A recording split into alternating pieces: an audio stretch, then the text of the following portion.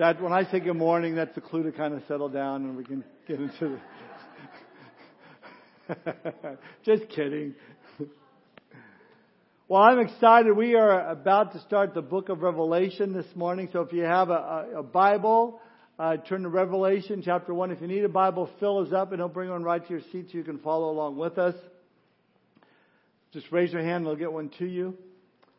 Really, we're just laying the foundation of our whole study in the book of Revelation this morning. We're going to be looking at the first 7 verses. It was exciting. Our 9 o'clock service is online, and the kids, I told you this already, the kids on their mission trip was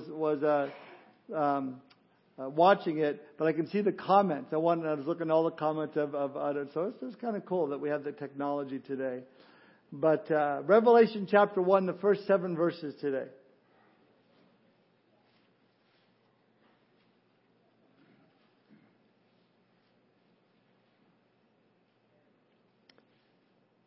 We read starting in verse 1. The revelation of Jesus Christ, which God gave Him to show His servants things which must shortly take place. And He sent and signified it by His angel and His servant John, who bore witness to the Word of God and to the testimony of Jesus Christ, to all things that he saw. Blessed is he who reads and those who hear the words of this prophecy and keep those things which are written in it, for the time is near. John, to the 7 churches which are in Asia, grace to you and peace from Him who is, and who was, and who is to come, and from the 7 spirits who are before His throne, and from Jesus Christ, a faithful witness, the firstborn from the dead, and the ruler over the kings of the earth, to Him who loved us and washed us from our sins in His own blood, and has made us kings and priests to His God and Father, to Him be glory and dominion forever and ever. Amen. Verse 7, Behold, He is coming with clouds, and every eye will see Him, even they who pierced Him, and all the tribes of the earth will mourn because of Him. Even so, amen. The title of my message this morning is Now Presenting Jesus. Let's pray. Father, we thank You for this opportunity to gather together, to be in this place, knowing, Lord, that Your Word is true, that Your Spirit is here to teach us what Your Word has to say to us regarding our lives presently, Lord, regarding our future, Lord, regarding things going on in this world. Lord, most of all, You're calling us into a closer relationship with Yourself. And so we ask, Lord, Your blessing upon our time together for attentive ears. We pray, Lord, if there's anyone that has joined us that is yet to surrender their heart and life to You, they're not born again yet, Lord, would You especially touch their heart today? Help them to see their need for You and to come to You in faith. So we thank You for this time. We commit it to You. In Jesus' name we pray. Amen. I have good news for all of us. Jesus Christ is coming back. Amen. That deserves an applause. Yeah, I'll give it an applause. We know this because on the day that Jesus ascended into heaven, 2 men, we read, in white apparel suddenly appeared to the disciples as they're standing around looking up, and said to them in Acts 1:11, Men of Galilee, why do you stand gazing up into heaven? The same Jesus who was taken up from you into heaven will so come in like manner as you saw Him go into heaven. Now, whoever these 2 guys were, whether angels or witnesses spoken of in Bible prophecy, they certainly knew what they were talking about. Jesus Christ was coming back. And here God has given to us in the book of Revelation in great detail the events that will lead to His return and long after that into eternity. Now I remember being about 8 or 9 years old and we had the family Bible sitting on the coffee table in the family room and it was, the big old thick thing, and every now and then I would get it out and I would turn to Revelation. And I would open it up and I'd read of these just the scary parts. I'd read about these beasts coming out of the oceans and locusts coming out of the smoke of the earth and these like scorpion-like creatures with stingers on there. Oh, this is scary. Oh, man. I had no clue what it meant. I'd be awake for, 3 nights in a row, but it was cool to read. I had no clue what I was talking about. And that's a problem that we see today. This book has been, for the most part, neglected by many because of simply failing to take the time to study it properly. There are seminaries that are no longer teaching it. It's been labeled confusing, controversial, hard to understand, so we just won't look at it. But that shouldn't be. Why would God write a letter, include it in his book of letters, his written word, for something that no one could understand? He wouldn't do that. He made it so simple. In fact, He's given to us the divine outline of the book of Revelation. Drop down to verse 19 of chapter 1. John is instructed to write the things which you have seen, the things which are, and the things which will take place after this. That's our whole outline for the book of Revelation. Point number 1 is chapter 1. Write the things which you have seen. That's what John is doing here in chapter 1. John had seen the Lord. He had walked with Him. He knew His person, who He was. Point number 2 is chapters 2 and 3. The Lord says, write the things which are the churches and the church age. It's a focus on the Lord's people, the church. And then point number 3 in this divine outline of the book of Revelation, found in chapters 4 through 22, write down the things which will take place after this. In other words, 4 through 22, those chapters are the Lord's program. How the end of the age will play out. So you have this divine outline. And as long as we keep this outline in mind as we study this great book, we'll have no problem keeping it simple. Simply teaching the Word of God simply. Listen, believers who do not understand the book of Revelation can become easy prey for those who seek to rob them of its message of comfort and peace and hope. With all that's going on in this world today, we need this message of comfort and hope. So it's for that reason, if you're taking notes, and I encourage you to do so, we've divided these 7 verses into 4 simple points. Number 1, the Word. Number 2, the writer. Number 3, the reward. And number 4, the reigning King. Now, let me give you a little bit of heads up. We're going to spend most of our time on point number 1. So if you're looking at your watch and going, we haven't got to those other 3 points, number 1 is going to take the longest. Then we'll kind of go through the rest of those. But number 1, our first point is the Word. And within that heading, that title, I want to point out 4 important words that are found in the first 3 verses. First word I want to point out is found really in verse 1, and it's the word revelation. We read it say, this is the revelation of Jesus Christ. James Vernon McGee, a late pastor, tells a story of a retired pastor who didn't much agree with his interpretation of the book of Revelation.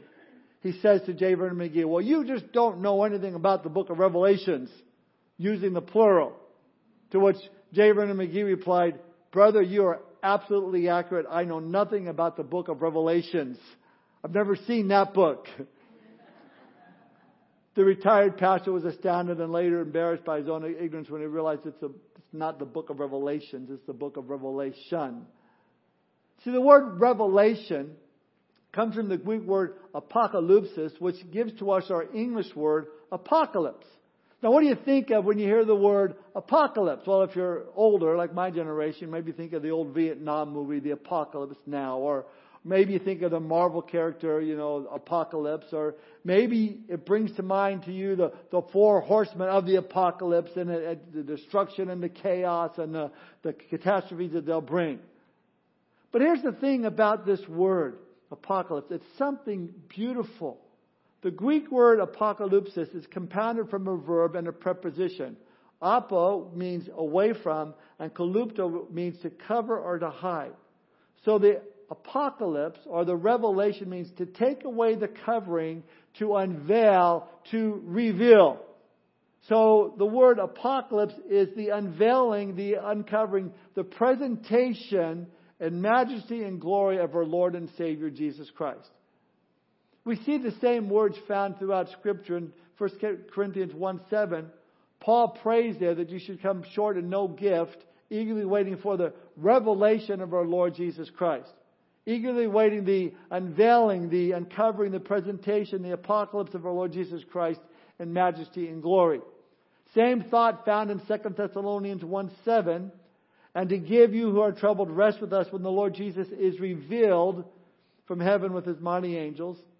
Same thought found in 1 Peter 1:7, that the genuineness of your faith, being much more precious than gold that perishes, though it is tested by fire, may be found to praise, honor, and glory at the revelation of Jesus Christ. So, when we come to the title of the book, the very first verse, we come to the key of its content. It's not a book that talks about Jesus. It's not a book that talks about concerning him, but it's the uncovering, the unveiling, the manifestation of the incomparably glorious Son of Jesus Christ. I mean, I picture a bride walking down the aisle, and she comes to the front, and the father of the bride lifts the veil to reveal this beautiful bride. That's a revelation of Jesus Christ. It's the lifting of the veil to reveal Jesus. See, the first time Jesus came into this world, He came veiled in flesh. His deity was covered with humanity. His Godhead as well was hidden by His humanity. Once in a while, His deity did shine through there on the Mount of Transfiguration, or as in His miraculous works.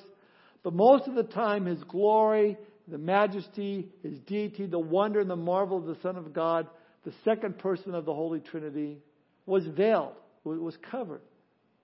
Instead, we see that He was born in a stable.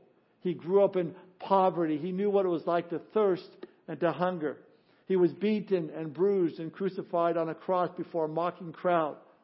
The last time the unbelieving world saw Jesus, they saw Him hanging in misery and in anguish upon a cross. They saw Him die as a criminal upon that same Roman cross. All of which is a part of God's wonderful redemptive plan for mankind. See, we're told in Isaiah 53:5, speaking of Jesus, He was wounded for our transgressions, He was bruised for our iniquities, the chastisement for our peace was upon Him, and by His stripes we are healed. So the last we see of the Lord Jesus in an unbelieving world is they see Him on a cross. So is that it? Is that all the world is going to see of Him dying there upon the cross? Absolutely not. God's great plan is that the same unbelieving, blaspheming, godless world would one day see the Son of God coming in the fullness and the power of His glory. And men will finally look upon Him as who He really is. See, that's what the book of Revelation is all about. The unveiling of Jesus Christ. Not just the unveiling of futuristic events that are going to happen in this world, though it's included in this book. It's not the focus. Jesus is the focus. He's the main reason for the book. And it's seen throughout the entirety of this book. Take, for example, in chapters 1 through 3, Jesus is revealed as a high priest ministering to the churches. In chapters 4 and 5, Jesus is referred to the glorified Lamb of God seated upon His throne, ruling and reigning. Chapters 6 through 18, Jesus is revealed as the judge of all the earth. And in chapter 19, Jesus is revealed as the conquering King of kings and Lord of lords. And then finally, Jesus is revealed in the closing chapter as a bridegroom ushering His bride, the church, into the glorious heavenly city. The unveiling of Jesus Christ, the revelation of Jesus Christ. Now I know there are those who today are desperately in need of a revelation of Jesus Christ. They need to know Him for the first time in their lives and see Him for who He really is, Savior and Lord, King of kings and Lord of lords. We live in a society that desperately needs Jesus Christ.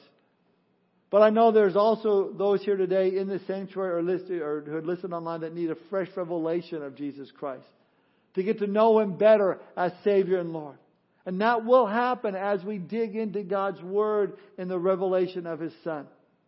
Let me tell you this, as we do, that's not going to make the devil happy, the enemy happy. The last thing that Satan wants to happen in your life is for you to know Jesus better as Savior and Lord. That's why he's caused confusion and fear in people's hearts when it comes to studying the book of Revelation.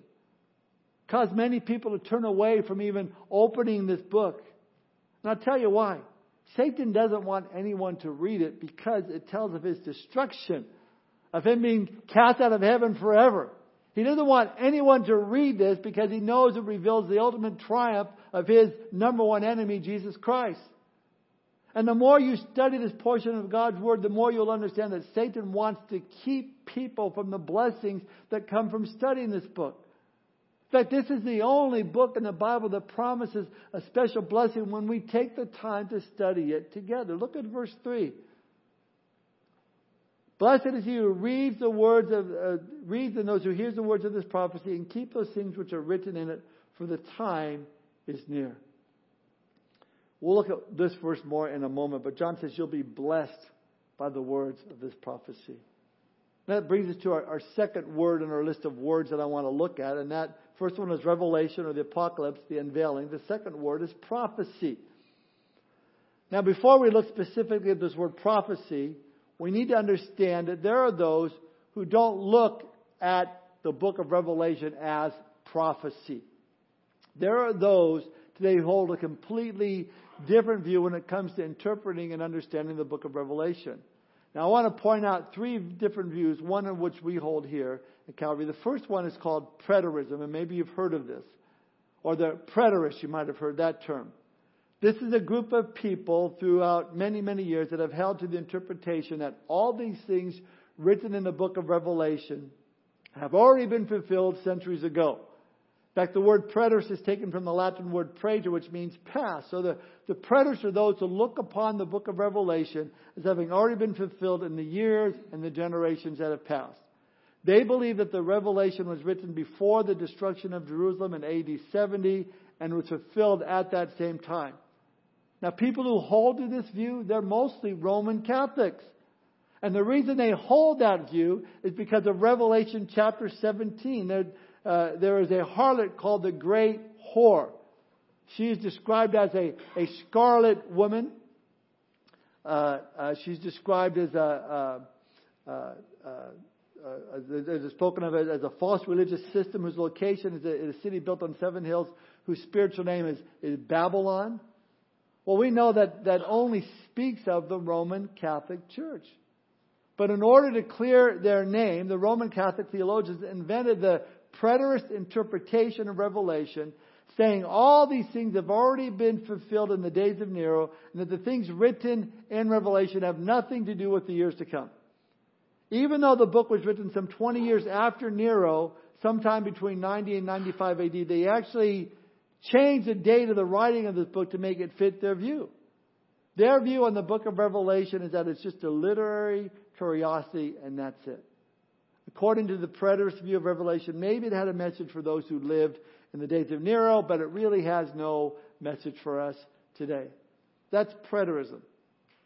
Obviously, we don't hold that view. The next view that's out there is what's called the spiritualizers. And you might call them the idealists. They hold a view that the things spoken of in Revelation are supposed to be interpreted spiritually or allegorically, but not literally. What they believe is that the book of Revelation does not contain prophecy nor record of events that had already happened like the preterists, but that it's just a picture of the struggle between the forces of good and evil, and ultimately the forces of good are going to win out over evil. Way too much spiritualizing going on to hold this view.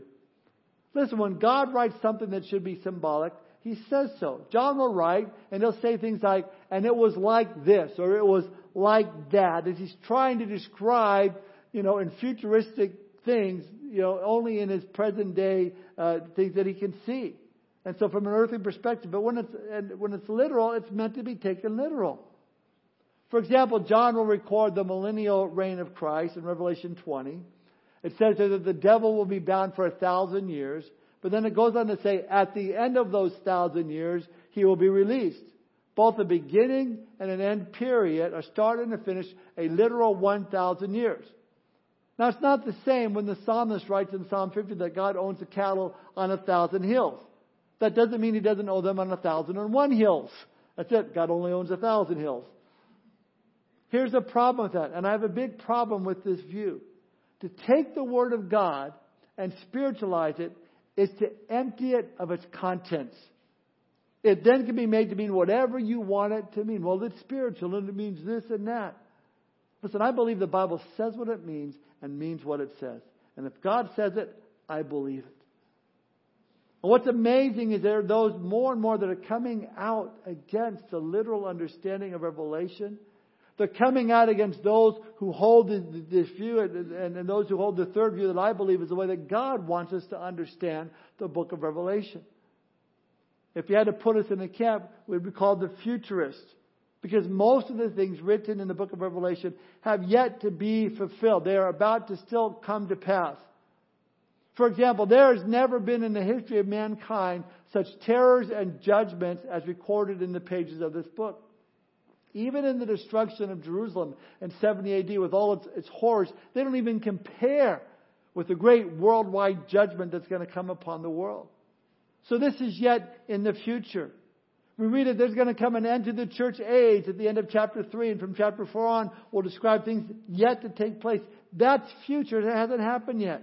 When we read of the coming of our Lord and Him setting up His kingdom upon the earth, that has not happened yet. We read of the Lord's return, how He's going to return in power and great glory. That hasn't happened yet. We read of a new heaven and a new earth and a new Jerusalem and our eternal home with God. Not happened yet. All these events are for the future. That's why I believe the futurist is the right understanding of Revelation. I've heard people say, well, these things have all passed and now we're living in the millennial reign of Christ. Let me tell you, if that's the case, I'm highly disappointed. I'm really bummed out. Because first, I don't see a lamb lying down with a wolf. The lamb may be lying down by the wolf, but the wolf is getting a dinner in the process. And I'm certainly not going to let my grandbabies play in a den of cobras, or put their hands in a viper's den, as it says they'll be able to do during the millennial reign of Christ. And if Satan is really bound, he's got a very, very, very long chain. And God's Word, if it doesn't mean what it says, then there's no hope for us now or forever. Listen, I choose to believe God's Word literally, especially when He says there's going to come a time when there are great things in store for the believer. We as a church, we have so much to look forward to. There's a marriage supper of the Lamb. That's going to be amazing. Then we got the reward ceremony of all things we've done for the Lord upon this earth. A new heaven and a new earth. Great things. I can't wait. And one more reason I believe this is yet in the future, because John tells us so. Again in verse 3, he writes, "Blessed is he who reads and those who hears the words of this prophecy." Not of these things that are already taken place. No, it's a prophecy. God telling the future in advance. It's God's Word that predicts the future with 100% accuracy. It's not, however, a compilation of allegorical words that you can spiritualize to mean anything you want it to mean. If God's revealing real things, it's God revealing real things that are really going to happen exactly as He says it will. Listen, when God speaks of the future, it's like us speaking of our past. You would not think that I'm some great prophet if I told you all, hey, there is going to be a virus that's going to affect the whole world. It's going to be called the coronavirus. You'd go, duh, it's already happened. Wake up, Tom, where you been? But you see, God, when He makes a prediction, it's so clear, like it's been our past, because He knows the beginning from the end. He sees the future clearer than we even see our past. Now, why is that important to us? Because we're living in an age of high anxiety. We're living in an age where people want to know what is going on in the world, what is happening, what's going to happen tomorrow. With all the different opinions about the coronavirus and what's going to happen to us economically, what's going to happen to us globally. Where is this world heading right now? Listen, God has laid it all out through prophecy, giving us certain things that we can know without a doubt are actually going to take place.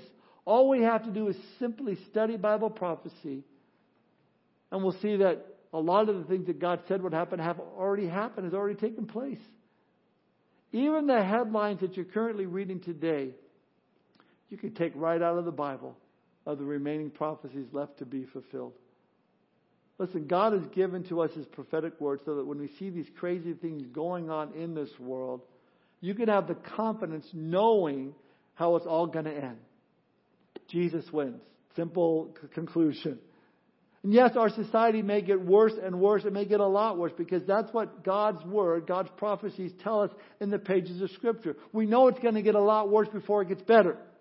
We know that as we study this book, there's going to come on the world scene a leader who's going to establish a one world economic system, a one world government, a one world religion, a cashless society, so much more. God will teach us through prophecy of Jesus' second coming of the radical judgment of God that's going to take place upon this earth. We'll be introduced to a group of 144,000 who, for all intents and purposes, are 144,000 Jewish Billy Grahams. We'll read what their purpose is. We'll read of when and why the Jews will rebuild their third temple in Jerusalem. And we'll see that even today, all the preparations have already been made for that temple to be built. These are all prophecies that God's Word tells us will take place. Not if will take place, but will take place. So understand, as we look to God's prophetic Word, that it's going to do one of two things. It's either going to leave you with more anxiety than when you began, or with a stronger faith than when you began. My prayer, obviously, is that you'd have more anxiety. No, I'm just kidding. More faith. Because there are so many people today who are all freaked out over everything happening in our world. They are full of anxiety. But when you trust in God's prophetic Word, He gives you the faith to hang in there, to keep moving forward and keep focusing on and living for Jesus Christ. Next word I want to focus on is the word signified. Again, look at verse 1. The revelation of Jesus Christ, which God gave to Him to show His servants things which must shortly take place. And He sent and signified it by His angel to His servant John. Let's look at that word signified and pronounce it the way it's spelled. Signified. So the word signified actually means to make clear, to cause something to be both specific and clear. I like to call it signs verified. Signified. And the Lord shows us that He does this through signs and symbols.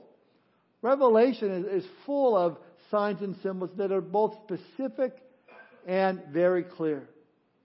You know, there's vials and bowls and trumpet blasts and weird visions of Jesus. There's the 7 churches, 7 bowls, 7 trumpets, 7 spirits, 7 thunders, 7-year tribulation period, 7 being the number of completeness, 7 years to complete judgment. These are signs and symbols.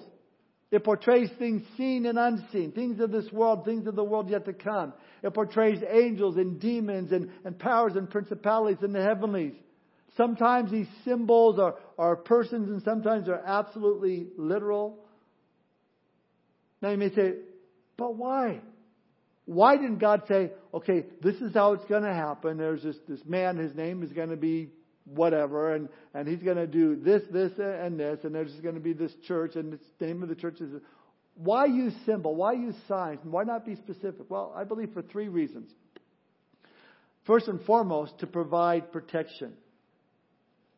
See, we have to remember that this was written in 95 AD, a time when the church was under intense persecution and urged to denounce Christ and proclaim Caesar as Lord. So this was written in such a way as to make no sense to those who were enemies of the church. No reason for them to want to destroy this book, because it would seem like useless writings to them, fairy tales. But to those who were students of God's Word, those who had a grasp of the Old Testament, they would clearly understand what was being written.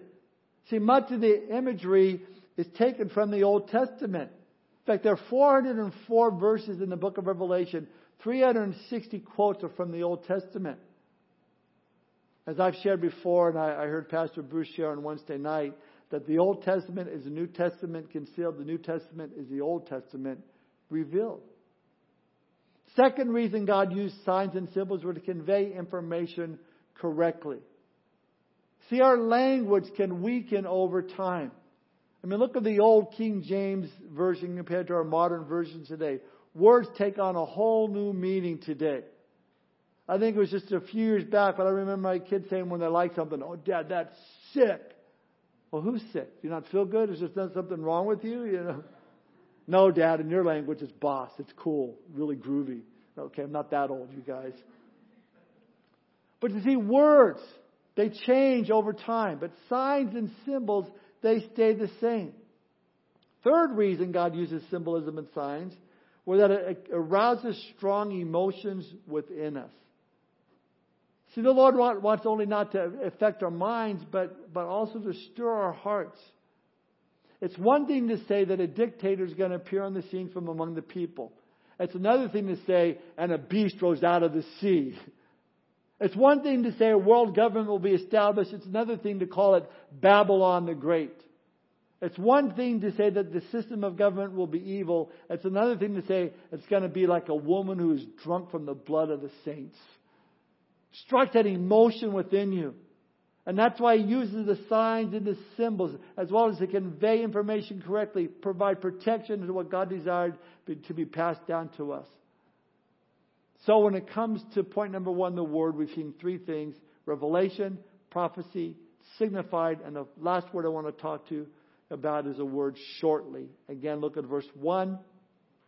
The revelation of Jesus Christ, which God gave to Him to show His servants things which must shortly take place. Notice that we don't read these things that might take place, these things that there's a good chance will take place. No, it is completely, these things must shortly take place. As sure as the sun will shine or the moon will rise, these things will happen. Remember, we looked at this verse last Sunday, Isaiah 46, verse 9 and 10. Remember the things I've done in the past, for I alone am God. I'm God and there is none like me. Only I can tell you the future before it even happens. Everything I plan will come to pass, for I do whatever I wish. And here, John says these things must shortly take place. Now, this word shortly in the Greek means a point of time subsequent to another point of time with an interval as brief as possible. And the Greek, its words is tacos, where we get our English word Taco Bell from. And, no, it's not. Takeout food. No, it's not that either. It's where we get our English word tachometer from. It means to accelerate quickly. John is saying that when these things begin to take place, they're going to quickly accelerate once they begin. It's like a drag race. You know, you got the red light, the yellow light, and the green light, and the engines are revving, and green is go. And we're living right now with that yellow light. We're living right now in an age that the theologians call an age of grace. It's a time where God is not judging, but He's drawing men and women everywhere to Himself. But the light's about to turn green. And as soon as it does, things are going to accelerate very, very quickly. And I'm telling you, that light's ready to turn green. So words, point number 1, revelation, prophecy, signified, and shortly. This brings us to our much shorter second point, the writer. Number 2, we know that God ultimately is the writer. But the vision was given to John to write them down. This is the Apostle John, the brother of James, the disciple whom Jesus loved. In fact, John spoke of himself in that manner in the Gospels. John was the last and only disciple of the cross, and he, with Peter, was the first disciple at the empty tomb. He faced heavy persecution. They attempted to kill him by putting him in this big cauldron of hot boiling oil. And they put him down in there, and he didn't burn. He didn't boil. It's like a jacuzzi. It sat there, and that just frustrated him all the more. So they said, all right, we're going to banish you to the island of Patmos. Banish him to live out the rest of his life in isolation. But even living well into his 90s in that place of isolation turned into that place of revelation. And let me say this, there are times when the Lord desires us to get into that place of isolation so we can have a revelation of Himself. To take that time and spend time in the morning or in the evening in prayer and meditating on God's Word. And when you do, times of revelation will come. To be men and women who daily are reading and applying God's Word to our lives. Now understand, John is jotting all this down, but the author and the intended readers are listed in verse 4. Look at verse 4. He says, this is written to John, to the 7 churches which are in Asia, grace to you and peace from Him who is and who was and who is to come, and from the 7 spirits who are before His throne. So again, Jesus is the author, and the intended readers are the 7 churches. Number 7 you see all throughout the pages of prophecy. 7 is sometimes called God's perfect number because it represents completeness or totality. 7 days make a complete week. There's 7 notes on a musical scale. There's 7 colors in a rainbow. We see a description of 7 churches in Asia. And even though there were more than 7 churches in Asia at that time, in fact, we just studied the book of Colossians, and that was a church that's not mentioned in Revelation. We know that. But the number 7 actually means a complete church. And then he says, and from the 7 spirits who are before His throne. Now who's that? Well, The 7 spirits who are before His throne here, and we'll see in Revelation 3, 4, and 5. Again, 7 represents a number of completeness. This would indicate the complete work of the Holy Spirit. See, speaking of the Holy Spirit, Isaiah 11:2 gives us a 7-fold working of the Holy Spirit. It tells us the Spirit of the Lord shall rest upon Him. That's 1. The Spirit of wisdom, that's 2. And understanding, that's 3. The Spirit of counsel, that's 4. And might, that's 5. The Spirit of knowledge is 6. And the fear of the Lord is number 7. So the 7 churches are all the churches throughout history, and the churches today were all spoken by Jesus Christ, who was and is to come through the 7 complete workings of the Holy Spirit. And this brings us to our third point. I told you our point should be shorter as we go along. The reward. Look at verse 3. Blessed is he who reads and those who hears the word of this prophecy and keeps those things which are written in it, for the time is near. Again, as I mentioned already, the more you read this book, the more you study this book and understand this book, the more you'll understand about Jesus and about your future. Therefore, you will be blessed. But notice what it says. Those who read it and those who hear it and those who keep it.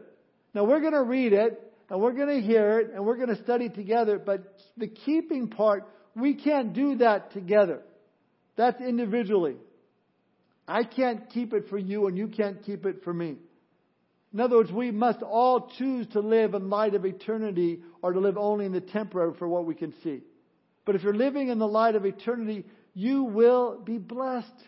If you're living to please the Lord, your life's going to be blessed. Your marriages are going to be blessed. Everywhere you go, you're going to be blessed. In fact, Psalm 19:11 tells us, moreover, by them your servant is warned, and in keeping them there's great reward. Psalm 19:7 and 8 tells us the law of the Lord is perfect, converting the soul. The testimony of the Lord is sure, making wise the simple. The statutes of the Lord are right, rejoicing the heart. The commandments of the Lord is pure, enlightening the eyes. Here's what's really sad. Even though the Bible is available to 97% of the world's population, there are so few who actually take the time to read it. Even though the Bible has been translated into more languages than any other book and is available to more people than any other book in history, it is one of the most unread books there is.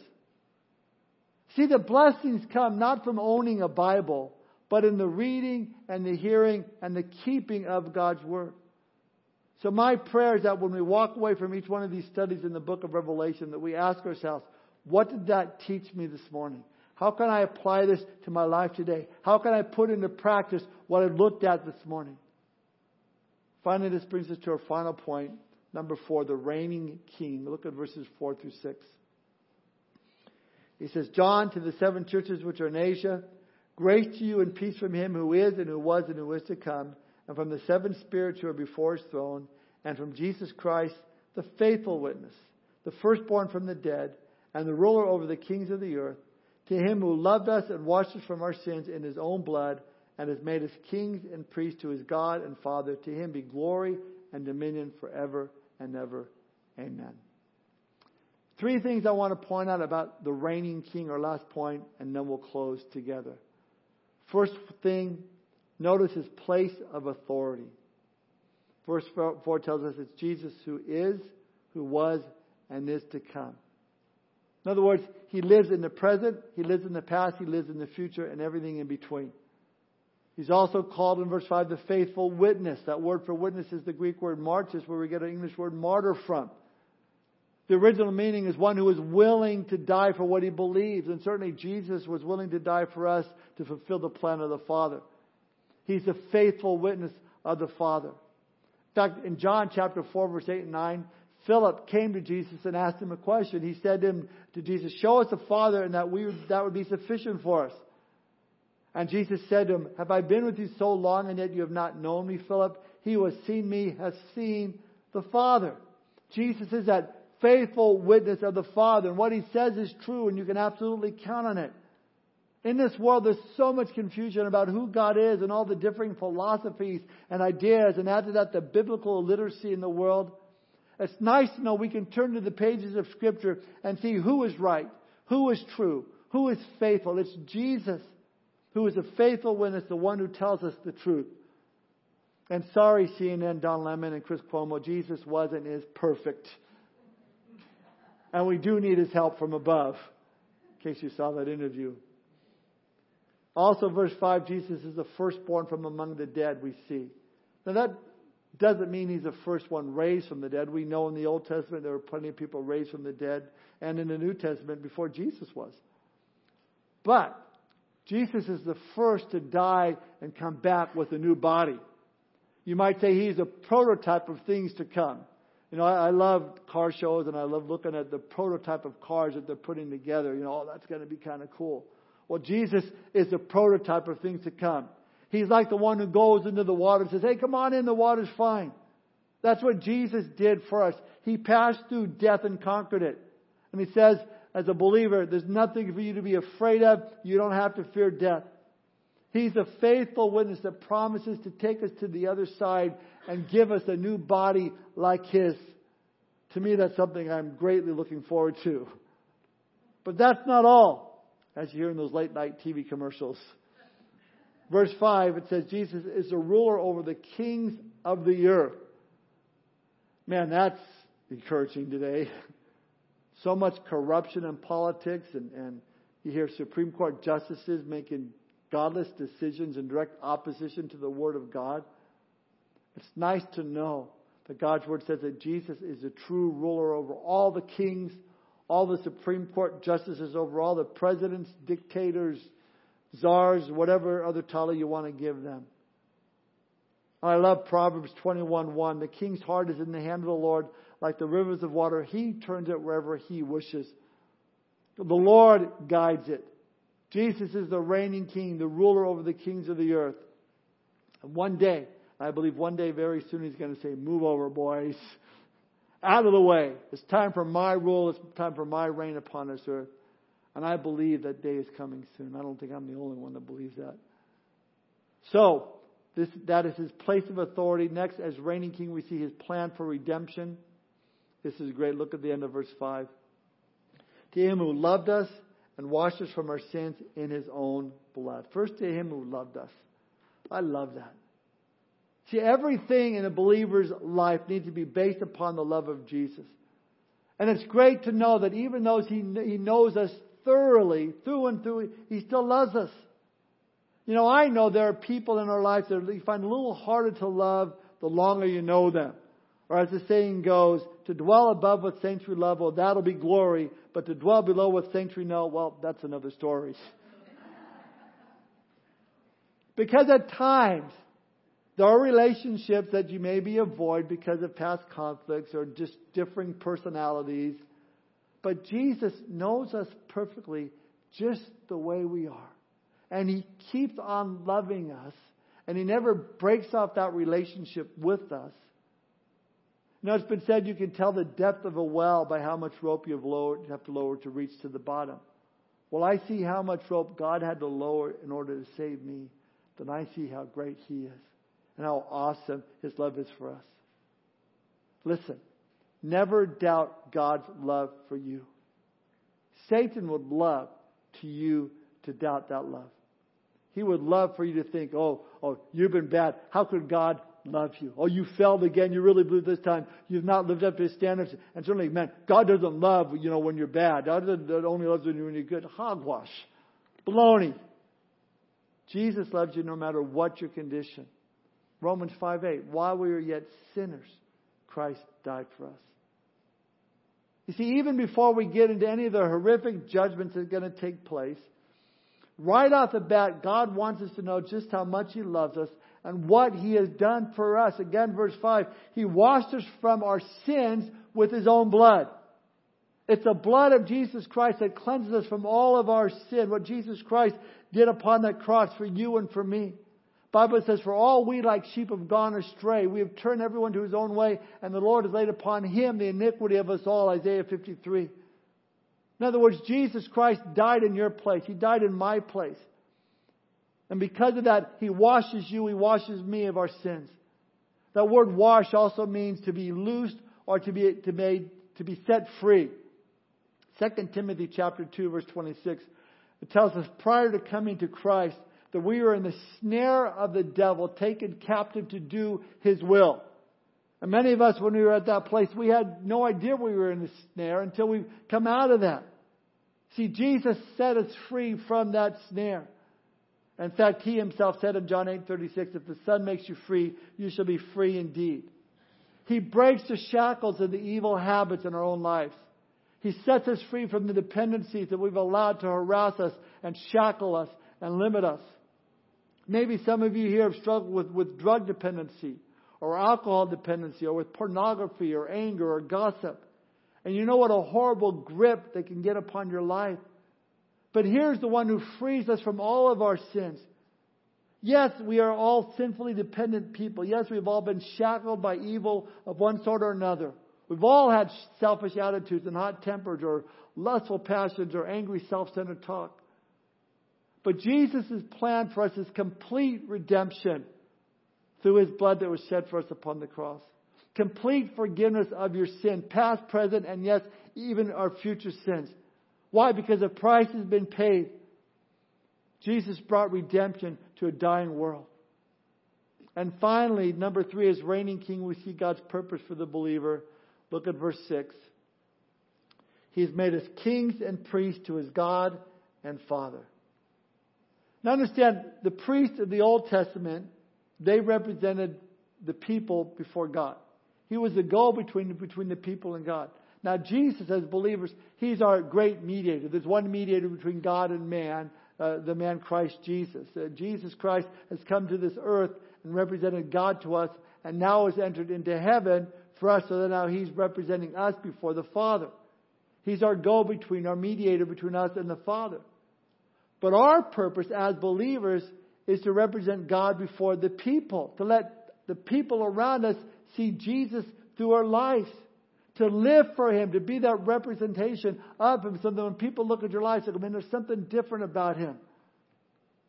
You see, we're going to see in our studies ahead in the kingdom age, the 1,000-year millennial reign of Christ, as believers, we're going to be called a kingdom of priests.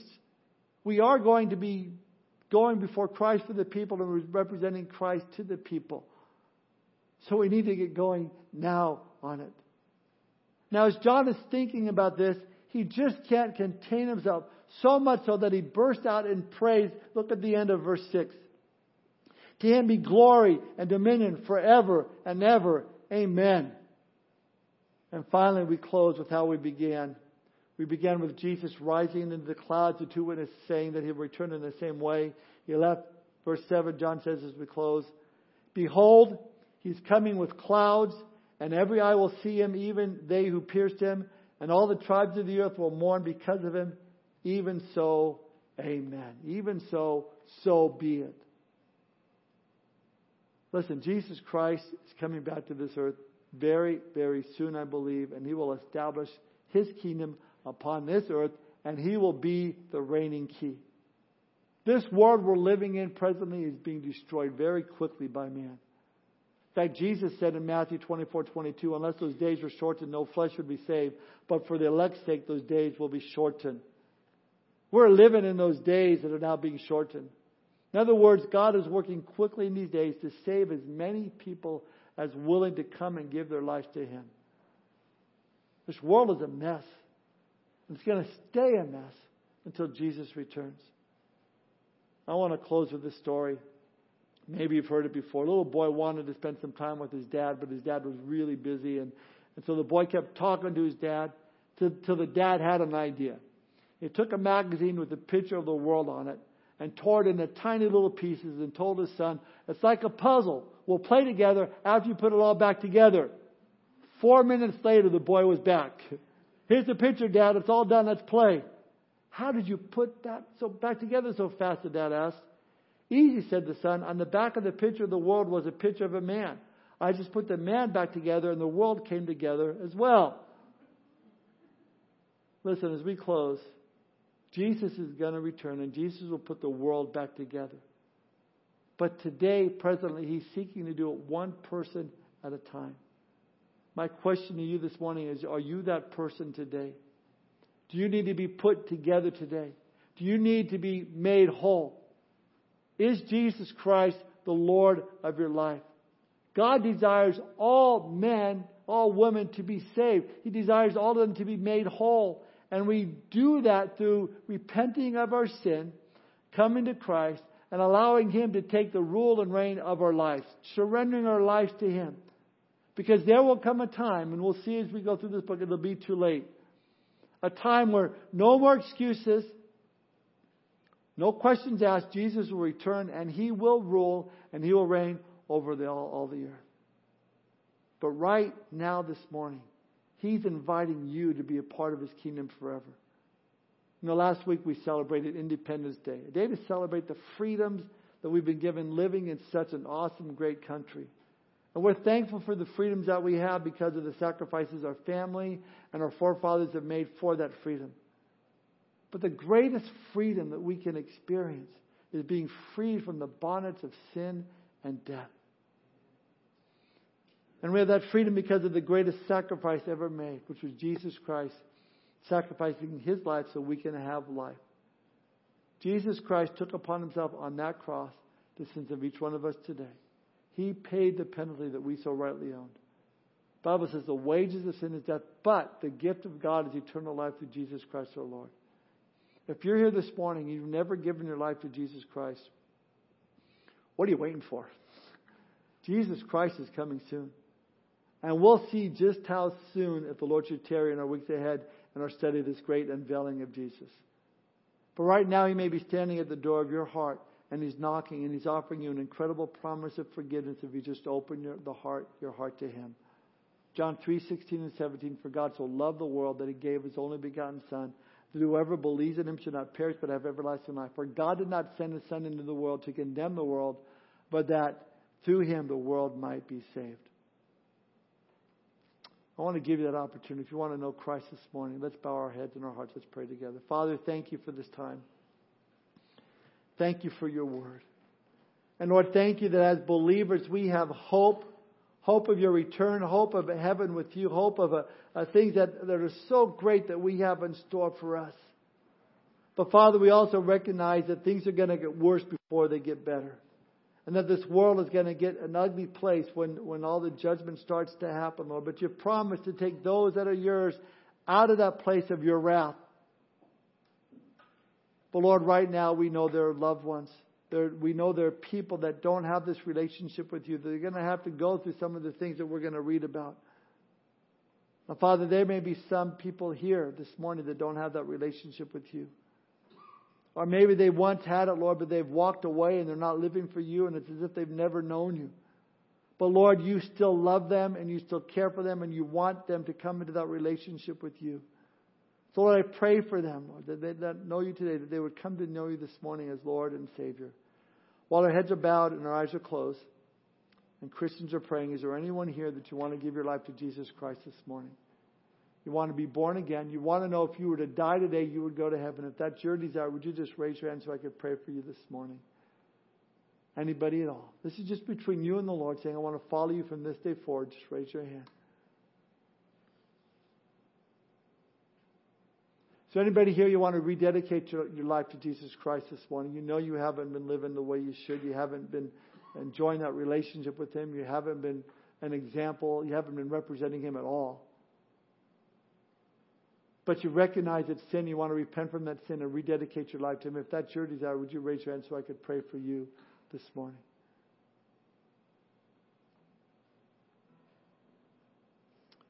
Father, we thank You for this time. We thank You, Lord, for Your love and grace. We thank You, Lord, for the opportunities You give to us to represent You before You return. Fill us with Your Spirit. Help us to go out in the power of Your Spirit to be the witness that You've called us to be. In Your Son Jesus' name we pray. Amen. Well, let's all stand up.